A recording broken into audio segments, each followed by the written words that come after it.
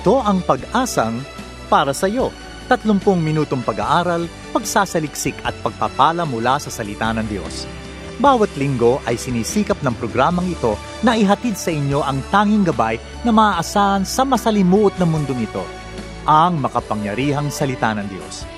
Kami sa Pag-asang para sa iyo ay naniniwala na ang pag-asa ay walang humpay na dadaloy sapagkat ang Diyos ang bukal ng buhay na pag-asa. Bago natin pakinggan ang salitang magpapalakas at magpapalaya, pakinggan natin ang natatanging bilang na ito.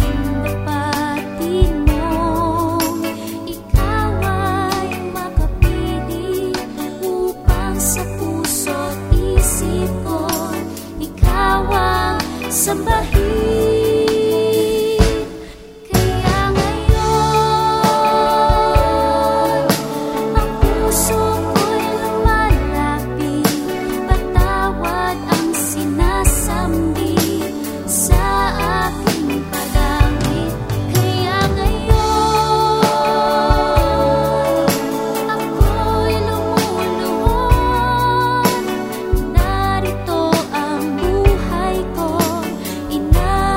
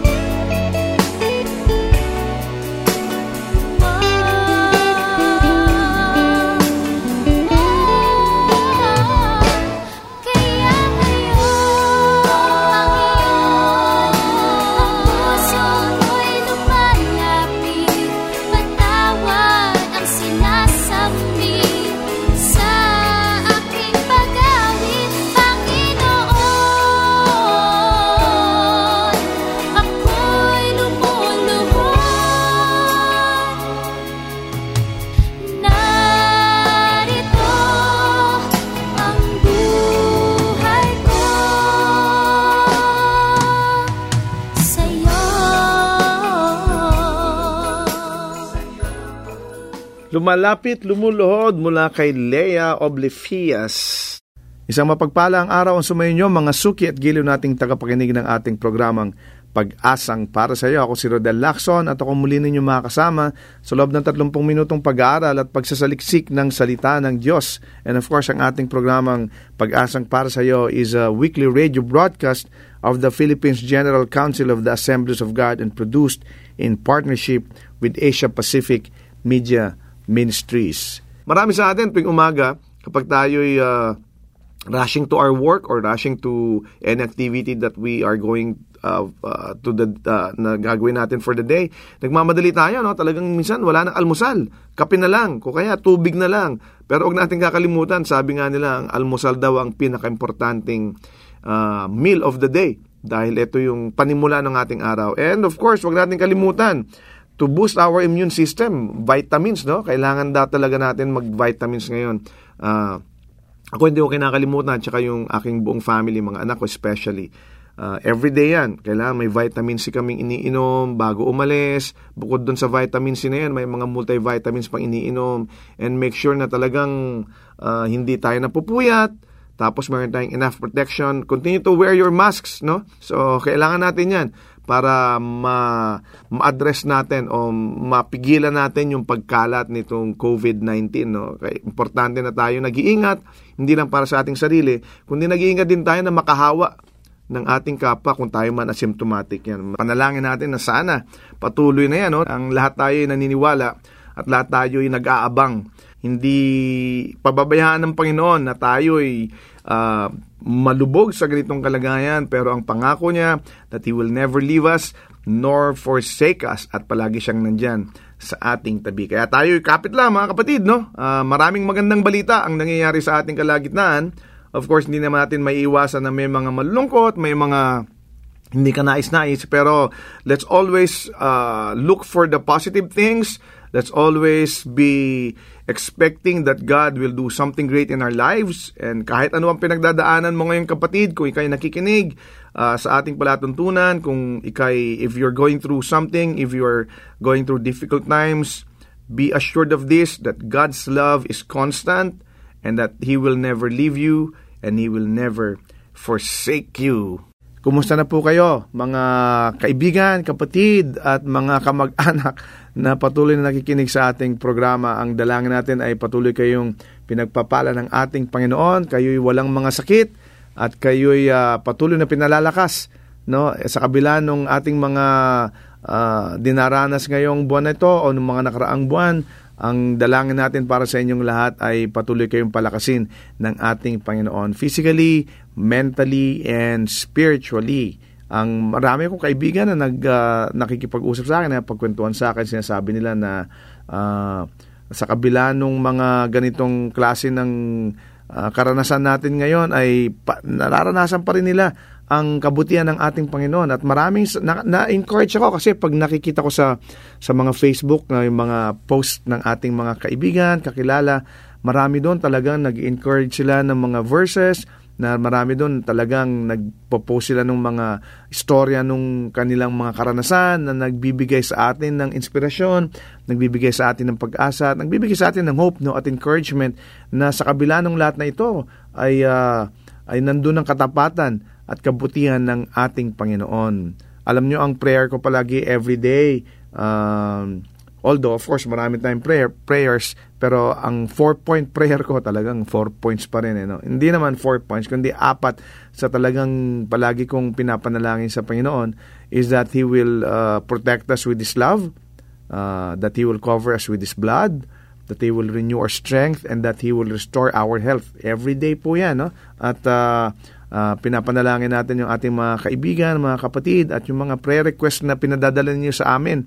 Talagang I make sure na kapag ito po yung nabasa ko, ay talagang pinapanalangin ko po. No? So magpadala lang po kayo ng mga prayer request ninyo dahil binabasa po natin yan. Maraming pangyayari, maraming ginagawa ang ating Panginoon sa ating buhay sa pang-araw-araw. So tayo po lahat mag-ingat at tayo lahat ay maging handa at maging open sa mga gagawin ng ating Panginoon sa ating pang-araw-araw na buhay. Tapat po ang Panginoon at hindi siya nagkulang. Sinabi niya, He will never leave us nor forsake us. Kaya dapat po tayong lahat ay maging open at maging recipient ng pangako ng Panginoon sa atin.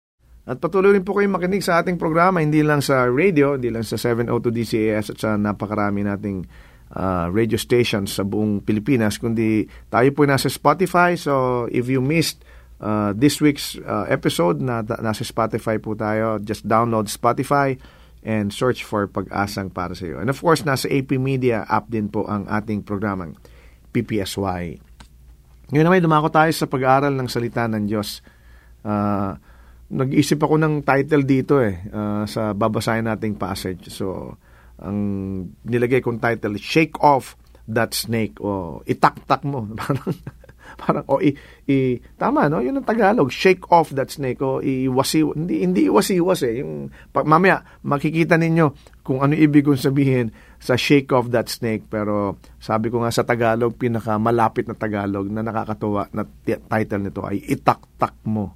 Parang sa Itbulaga yata yun, yung kanta ni Joey De Leon. Anyway, shake off that snake. Ito po yung makikita natin sa libro ng Acts, chapter 28, verses 1 to 6. So kung kayo may dalang Biblia dyan o meron kayong digital Bible, nakipagbasa kayo sa akin, kasama ko. Sa Acts chapter 28, verses 1 to 6, ang sabi dito, once safely on shore, we found out that the island was called Malta. The islanders showed us unusual kindness. They built a fire and welcomed us all because it was raining and cold.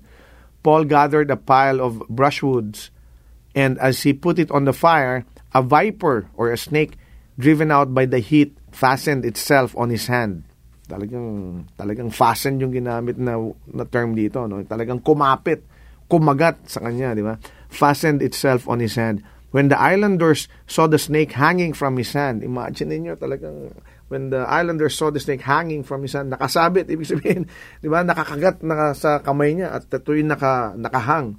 They said to each other, this man must be a murderer, for though he escaped from the sea, the goddess justice has not allowed him to live. Verse 5, but Paul shook off the snake into the fire and suffered no ill effects. The people expected him to swell up or suddenly fall dead. But after waiting a long time and seeing nothing unusual happen to him, they changed their minds and said he was a god. Yan, ang ganda nitong story ito. No? So ito yung, tandaan natin, no? Ito yung panahon na si Paul, marami nang dinaanan. No? He has been beaten up. He was pinagbabato na rin siya dati. He was being stoned already in the past, no? Tapos isip natin prisoner na siya nito, no? Pag tiningnan natin yung journey niya papunta ng Rome, no? He was going to Rome as a prisoner. Tandaan natin, hinuli na siya rito, tapos dinala na siya sa barko, tapos kung saan-saan na sila nagpunta, tapos dadalhin ang layunin dito, ang objective dito, madala si Paul sa Rome para mahusgahan na siya. So he could go to trial. Maraming trials ang naghihintay sa kanya sa Rome, no? Hindi lang kasi isang charge na binato sa kanya, maraming charges. Kumbaga sa kriminal, ito yung ang daming kasong ibinato sa kanya at siya hahatulan na, no, sa bayan ng Rome. So bago itong binasa natin ito, makita natin dito na siya'y dinala na rin sa barko at yung barko lumubog, di ba? O yung bangka lumubog, di ba? Na shipwreck sila. Ang sabi nga, di ba, sa kanya, itapon na natin tong prisoner na si Paul na to para hindi lumubog ito. Kasi parang sabi nila, magmula nung makasama natin tong si Paul, ang dami nang nangyari sa atin. Mukhang malas itong si Pablo na to. Kaya itapon na natin siya. Di ba? Pero hindi nga siya tinapon, di ba? Kasi sabi niya, tinapon na yung mga ibang mga laman ng barko, na shipwreck sila, tapos nasira yung barko hanggang ipinatpad nga sila rito sa island na ito. Pero lahat sila buhay. Walang namatay sa kanila. I'm sure may mga nasaktan, baka may nasugatan, pero lahat sila buhay, no? They were stranded on an island. Ito na nga. Ito na yung binasa natin ito. They were met, ang sabi, once safely on shore, di ba? Nandun daw sila sa island called Malta. And then sinalubong sila ng mga natives on mga islanders. Sabi nga, they showed us unusual kindness. Mababait yung mga native sa sumalubong sa kanila. Minsan kasi takot tayo, di ba? Naku, baka yung mga native dito, ito yung mga kumakain ng tao. Baka ito yung mga may dalang pana. Ito yung papatay sa atin. Nabuhay nga tayo sa dagat. Pero ito naman papatay sa atin. I'm sure may mga ganong saloobin yung mga kasamahan ni Pablo. Pero si Pablo, paliwala sa kanya lahat ng ito. Kasi para sa kanya, alam niya na pangahawakan niya yung kanyang pananampalataya sa Diyos. Alam niya hindi siya pababayaan ng ating Panginoon at nagsisilbi siya sa ating Panginoon Jesucristo. Kaya hindi siya takot. Ma-shipwreck man tayo, mahuli man tayo. Kasi prisoner na nga siya dito Di ba? Salubungin man tayo ng pana ng mga tribo, wala akong pakialam. Pero yung mga kasama niya medyo takot. Kaya sila nagulat when they were met by kind natives. Kaya sabi, unusual kindness, di ba? Merong warm fire. Meron silang apoy, may sulo, di ba? I'm sure pinakain sila dito. Pero makita natin dito, nung sila'y kumakain na, nung sila'y nasa gitna nung fire, anong nangyari? Di ba? Suddenly, a snake appeared mula doon sa apoy kasi nainitan Di ba? Siguro talagang yung nag-aapoy na sila, yung naglalagay na sila ng mga kahoy, maaring yung ahas na yun ay nakapalupot sa isang kahoy nang hindi nila napansin. Tapos nung nandun na sila, nakakalumpo na sila, parang nagka-campfire sila rito di ba? Suddenly, out of nowhere, mula doon sa mga kahoy na inapoyan, lumitaw yung yung ahas, and it attacked Paul. Kaya nga sabi dito, 'di ba? It fastened. Maganda yung dito, yung description dito ang sabi dito. Paul gathered a pile of brushwood and as he put it on fire, a viper driven out by the heat fastened itself on his hand. Inatake si Paul at kumapit sa kanyang kamay, di ba? It attacked Paul. Karamihan, pag tinignan natin, ano ba tong sinisimbolize itong snake na ito? Minsan sa buhay natin, maraming mga ahas di ba? Di ba? Hindi yung mga ahas na tao, pero maraming ahas talaga na nakikita natin na nakapaligid sa atin o minsan umaatake sa atin. Ang karamihan yung mga ahas, they appear out of the fires of life kapag nagliliyab na yung buhay natin. Saka pa sila lalong maglilitawan. Pero may pangako ang Panginoon sa atin, di ba? Ang pangako ng Diyos sa atin, He will never leave us. Kahit na kagatin tayo ng ahas, ang sabi nga, di ba, kapag tayo may pananampalataya sa Diyos, di ba, kaya hindi tayo mamamatay sa kagat ng ahas. Pero wag nating subukan ng Panginoon. Hindi ibig sabihin na, sabi ng Diyos, hindi ako mamamatay sa ahas ito, kagaya ni Pablo, magpapakagat na ako sa ahas. Hindi ganoon, no? Hindi ganoon. Ang sinasabi ng ating Panginoon sa atin, yung ating pananampalataya, even as small as a mustard seed, can move mountains. Ibig sabihin, yung pananampalataya natin, tinake-up natin to the last few weeks. May pananampalataya tayo, pero yung kapangyarihan pa rin ng Panginoon ang kumikilos sa atin. Nung kinagat ng si Pablo nung ahas, ang ginawa na, he shook off the viper. Ang sabi, he shook it off. Di ba? When he was attacked. And ano gagawin natin? Dahil si Pablo, kaya niyang itaktak ito, so should we. Itaktak natin ito. Ano ang itataktak natin? Di ba? Itaktak natin yung ahas ng discouragement. Shake off that snake of discouragement. Sa verse 3, ang sabi dito, Paul gathered and then driven out, di ba? Nung kinagat na siya, anong sinabi? Di ba? He shook it off. He shook it off. Di ba? Tinanggal niya lang Bali, wala sa kanya. So, ang gagawin natin? Shake off that viper of discouragement. Nung inatake si Paul, nung ahas, anong ginagawa niya? Tumutulong siya. He was gathering a bundle of sticks for the fire. Diba? He was doing good. So tayo rin mga kapatid, when we are doing the right things, kapag tayo gumagawa ng mga mabuti, doon umaatake yung mga ahas. Diba? Pero maraming nag-iisip sa atin na tayo na di-discourage. Pero ang ginawa ni Pablo, he shook off that snake of discouragement. Nung kahit gumagawa siya ng mabuti, nung inatake siya ng ahas, anong mangyayari? He could have allowed this attack to make him doubt. Diba? Na kapag tayo inaatake ng discouragement, pwede tayong mag-doubt sa ating Panginoon Pwede tayong magduda sa ginagawang milagro ng Diyos sa buhay natin. Pwede tayong magduda mismo sa Panginoon, sa kapangyarihan ng Diyos. Diba? Pero si Pablo, hindi niya ginawa yun. He shook it off. Diba? So tayo din dapat ganun.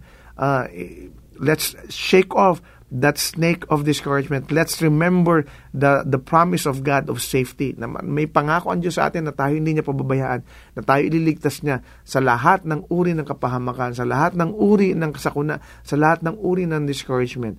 No, if we will only trust in God, if we will only put our faith in Him, then we will be able to shake off that snake of discouragement.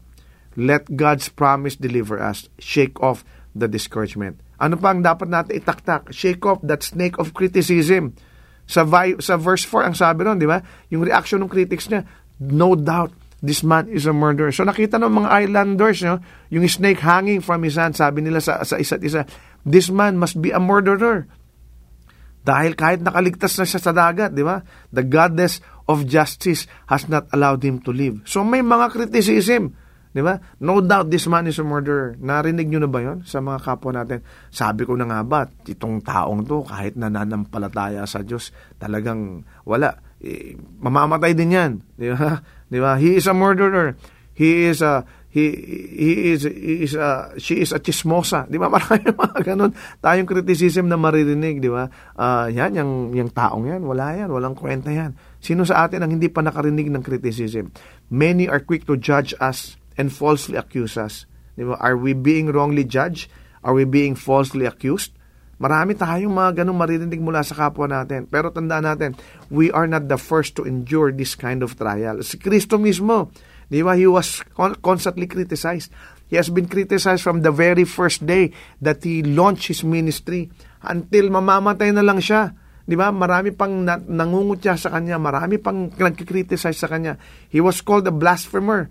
Di ba? Nung sinabi niyang siya ay anak ng Diyos, di ba? Anong nangyari? Dineclare niya na nga, I am the Son of God. Ang sabi sa Kanya, He is a blasphemer. Di ba? Ang dami nag-criticize sa Kanya. He was accused of being in league with Satan. Nung sinabi niyang, di ba, nung nagpapagaling siya ng mga may sakit, nung nagda-drive out siya ng demon, sinasabi sa Kanya, maramang kasama niya si Satanas. Bakit? Sinong pwedeng mag-drive out sa demonyo? Kundi si Satan himself, di ba? But remember how he responded to his critics. Di ba? Maraming criticism, pero sabi niya sa 1 Peter chapter 2 verse 23, when they hurled the insults on him, he did not retaliate. When he suffered, he made no threats. Instead, he entrusted himself to Him who judges justly. Sino yun? Ang ating Diyos Ama. Di ba? Kapag tayo kinikriticize, kapag we are being wrongly accused, di ba? Ang gawin natin, tiwala natin sa ating Diyos Ama who judges justly. Shake off that snake of criticism. Di ba? Nagkikriticize sila sa atin, shake it off. Ahas lang yan ng criticism. Let's shake off that snake of criticism by looking to Jesus. Sabi sa Hebrews chapter 12 verse 1 to 2, therefore, since we are surrounded by such a great cloud of witnesses, let us throw off everything that hinders and the sin that so easily entangles. Ang sabi, fix our eyes on Jesus, the pioneer and perfecter of our faith. Di ba? So let's fix our eyes on Jesus. Let's shake off that snake of criticism. Anong ginawa ni Pablo? Tinaktak niya yung ahas. Anong klase ng ahas yun? Shake off that viper of low expectation. Marami mga tao, mababa ang tingin sa atin. Mababa ang expectation sa atin. Nung kinagat si Pablo nung ahas, ang expectation ng mga native sa kanya, mamamatay na lang siya, di ba? They expected him to swell up or die. Hinihintay na nilang mamaga yung katawan niya o kaya mamatay na lang to just fall down and die. Di ba? Karamihan sa atin, marami sa atin ng maraming low expectation sa ating pagiging Kristiyano, sa ating mga believers. No, iniisip nila kapag tayo dumaan sa ganitong klase ng pagsubok, we'll just stumble and then we will fall. They expect us to swell up and just die. Just like, what the natives expected of Paul. Marami, pag dumaan tayo sa ganitong klaseng pagsubok, ina-expect na, wala yan. Babagsak agad yan. Ay, hindi niya kaya yan. Di ba? They're waiting for us to backslide. Hinihintay na lang nila tayong bumagsak di ba? Pero alam mo, ang dapat natin gawin, kagaya ng ginawa ni Pablo, itaktak natin yung snake low expectation sa atin, yung mga nagkikriticize sa atin, yung mga mababang tingin sa atin, yung mga walang tiwala sa ginagawa natin, yung conclusion nila sa atin na hindi natin kaya yan, yung conclusion nila sa atin na hindi natin makakayang pagdaanan ang pagsubok na yan. Taktak natin lahat yan, tanggalin natin sa buhay natin yan. Let's prove them wrong by being faithful to our Lord Jesus Christ. Di ba? Ang sabi sa atin ng Panginoon that He came, Jesus comes to give us abundant life. Diba? Ang sabi sa John chapter 10 verse 10. We can have daily victories in us, in our lives, in spite of the opposition. Bakit? Kasi yung ating banal na espiritu, the Holy Spirit has equipped us to win. Diba?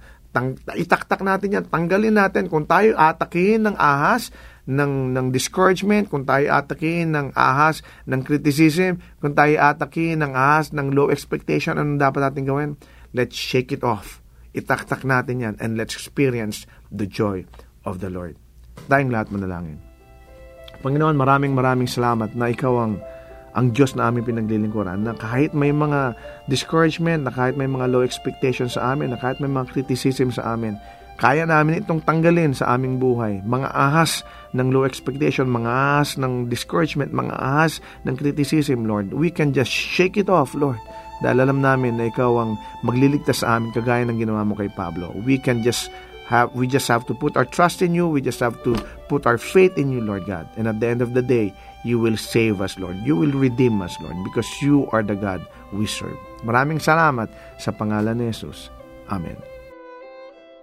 Maraming salamat sa iyong pakikinig sa ating programang Pag-asang para sa iyo over 702 DZAS FEBC Radio TV. Agapay ng Sambayanan, tayo po'y kasabi ng KBP o Kapisanan ng mga broadcaster ng Pilipinas. Kung ikaw kaibigan, kapatid, ay napagpala sa ating programa, we'd like to know you more. So we encourage you to like our Facebook page, Pag-asang para sa iyo, or go to fb.com/ppsy radio. Kung ikaw naman na may questions or suggestion, or ikaw ay nangangailangan ng panalangin or counseling, message us sa ating Pag-asang para sa iyo Facebook page or sa email address na ppsyradio@gmail.com. Muli, ang aming email ay ppsyradio@gmail.com. You can also text us sa ating number na 0919-810-6956. Muli, 0919-810-6956. And pag nag-text po kayo, lagay nyo lang po na ito po'y PPSY o Pag-asang para sa iyo. So we know how to answer you. And to listen to our previous broadcast, you can access Pag-asang para sa iyo radio through our AP Media app or go to www.apmedia.org/ppsy. We are also available sa podcast. Just subscribe to Pag-asang para sa iyo through iTunes or through your favorite podcast application. Hanggang sa muli, ako si Rodel Lacson na nagsasabing, God is the giver of hope at may pag-asang para sa iyo. Kami umaasa na kayo'y naliwanagan at natulungan ng mensahe sa araw na ito. Ang Pag-asang para sa iyo ay palatuntunang nakalaan upang magbigay ng mga praktikal na kasagutan sa inyong mga suliranin sa buhay. Ang Pag-asang para sa iyo ay isang paglilingkod na gawain ng Philippines General Council of the Assemblies of God. Kung kayo naghahanap ng gawaing pagsamba na malapit sa inyong lugar, ay inaanyayahan namin kayong dumalaw at dumalo sa anumang Assemblies of God na sambahang malapit sa inyo. Hanggang sa muli, nagpapasalamat po kami sa inyong masayang pakikinig at lagi niyong tandaan, ang salita ng Diyos ay may pag-asa para sa iyo.